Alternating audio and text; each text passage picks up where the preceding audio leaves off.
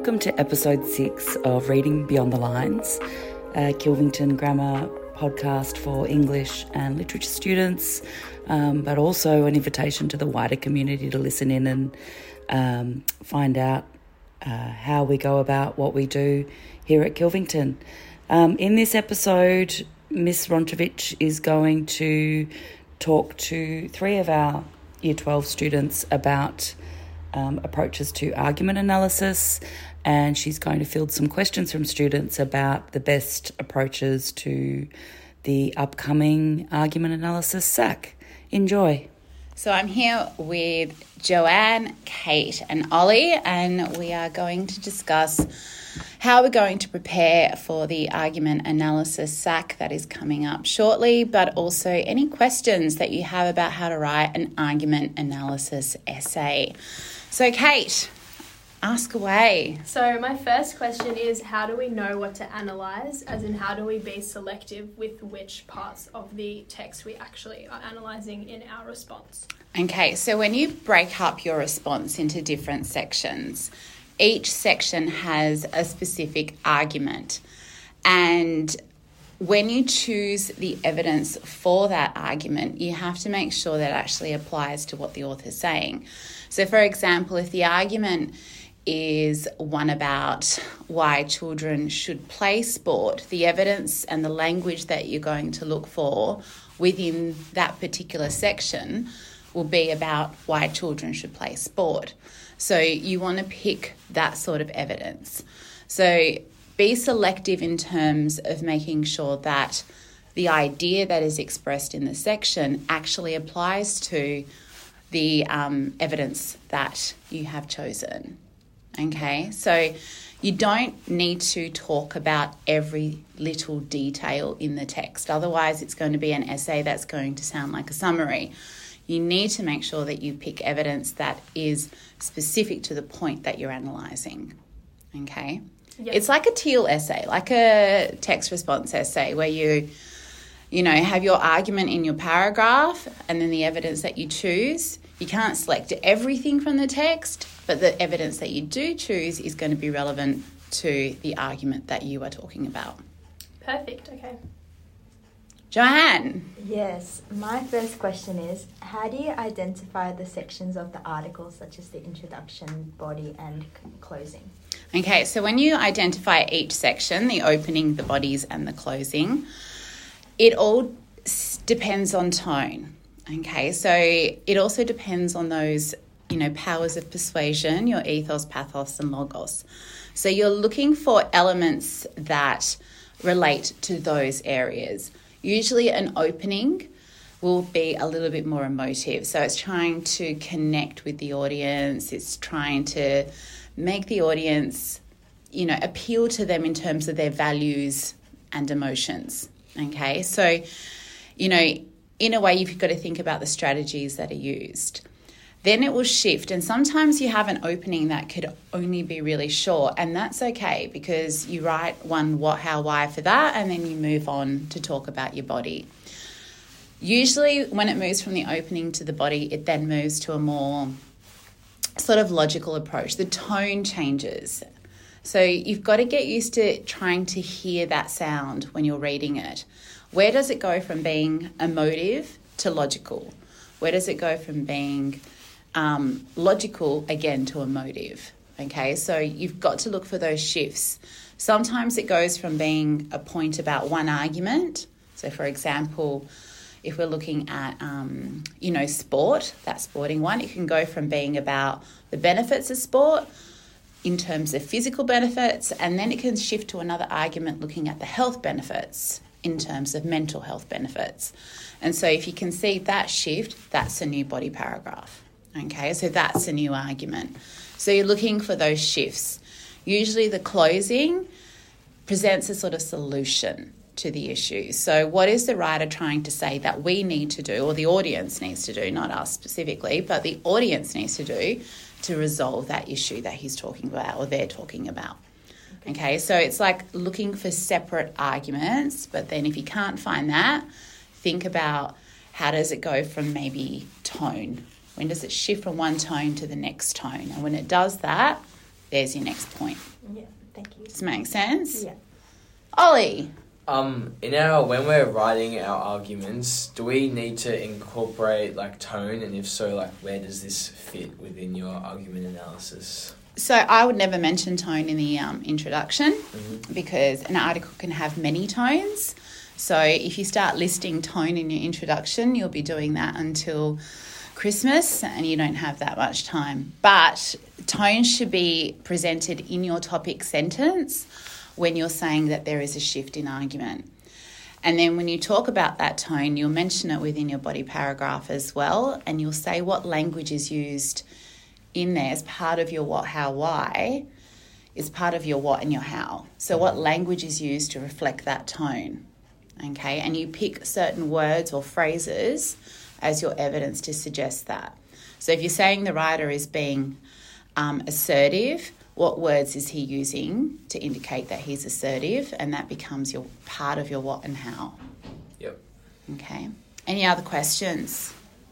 Yep, I've got another question. Yep. Can we still talk about language techniques without it sounding like the old study design? Absolutely, you do, and that's part of your how section in your what, how, why analysis. So you still mention the language technique, but don't mention it as like a noun, don't label it. But you still need to identify how the writer uses language in order to have an impact on the audience and support his intention. So in other words, don't go labeling techniques like you're going shopping, and we don't want you saying the writer uses a rhetorical question that makes the reader question it in his head. We hate that. We also hate inclusive language when you label that. The writer uses inclusive language when he says, quote, we. Yeah, we know that. That's really obvious, but what's the impact of that? So instead of labeling it like a noun, you'd probably just describe it as what the writer is doing. So you would say the writer is questioning the audience to think about something, okay? Or the writer is being inclusive of his audience when he appeals to their national pride. So try and change the vocab that you use around language so it's not just about identification, it's more about describing the language and the language that is powerful for the writer to use. Thanks, Kate. Thank you. My next question is, how do you navigate articles that mostly quote information from other sources and I can't identify a clear contention? There aren't many articles like that. It means that they're not very persuasive, okay? But there'd probably be articles that are like that are just using a lot of information to present different types of argument on that. So you'll have a lot of statistics and facts and that sort of research material, but each part of that research material is a different idea. So it could be, like I said before, health benefits in terms of physical, health benefits in terms of mental. Then it could be maybe ethics. So you can break it down in terms of argument and those ideas that are expressed from it. And so if it is more of a sort of factual opinion piece, it's probably broken down into arguments that way without using any sort of emotion to it. Yeah. Okay. Okay. Ollie. My final question is, how does like an individual improve like their audience statements, because they're pretty important? Do not write makes the audience want to read on, makes the reader want to think, makes the reader see that the writer knows what they're talking about. Don't use those sort of statements. They drive us nuts, okay? We look at the paper and we want to like scrunch it up and throw it in the bin, but we don't. But one way of doing it is to actually just go, well, who is the audience? It could be the government, it could be the reader. It's never asking the audience to do anything in terms of reading on. So you have to think about that the writer's overall intention. What is their overall intention that you've identified in your introduction? Once you've done that, think about what he's asking them to do along the way to get to that overall intention.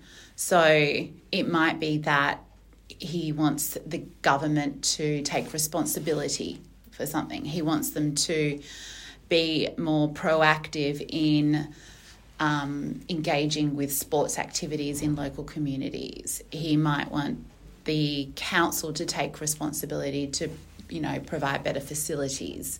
So think about what the argument is, like you do in a whole essay where you identify a whole contention. You're thinking about, well, this is the language that's used to look at this particular argument to make the audience react in this way. Who could that stakeholder be? If you can't identify a stakeholder, think about the audience itself and their values. So if you've got like a progressive audience or a conservative audience, their values are different. How is it appealing to them? And what would it want them to, how would it want them to respond? Yep. But don't be vague. Okay. Link it back to what the text is actually talking about. So use keywords from the text or use those ideas that are presented in the text. But again, think about values. Gotcha. Do ya? Mm-hmm. Any other questions? Okay, my final I know question Joanne had one. How do you vary the structure of what, how, why statements? You just need to be a little bit confident in it because you don't want it to sound like you're being, formulaic in your response. You got what, how, why. You can look at it as why first. So you can say, the parents are encouraged to, support their children further by, taking them to sports, as the writer suggests, when they include their own example of their child not wanting to do it. Okay, so you can swap it around. So you start with audience first, and then you can do your what and your how. Okay, and then you can shift again to your what and your how, and then end with the why. But that can all be joined together. They don't need to be separate sentences. They don't need to be, one what sentence, one how sentence, and one why sentence. You can make it one small sentence. Okay, so it's practice and seeing how it works for you. But you can change them around so it doesn't sound like you're just listing what, how, whys. Okay? Yeah. And you can do as many as you want per paragraph, but we suggest maybe 2 at, or if it's a smaller paragraph, you got 1, but don't do any more than you have to. Be like the first question that Kate asked, be selective. Any other problems or concerns about argument analysis that you need to get off your chest? I think that's all. Yeah, not that I can think of. You guys are amazing. Thank you. Thank you so much. Thank you. Thanks for answering our Good luck. questions.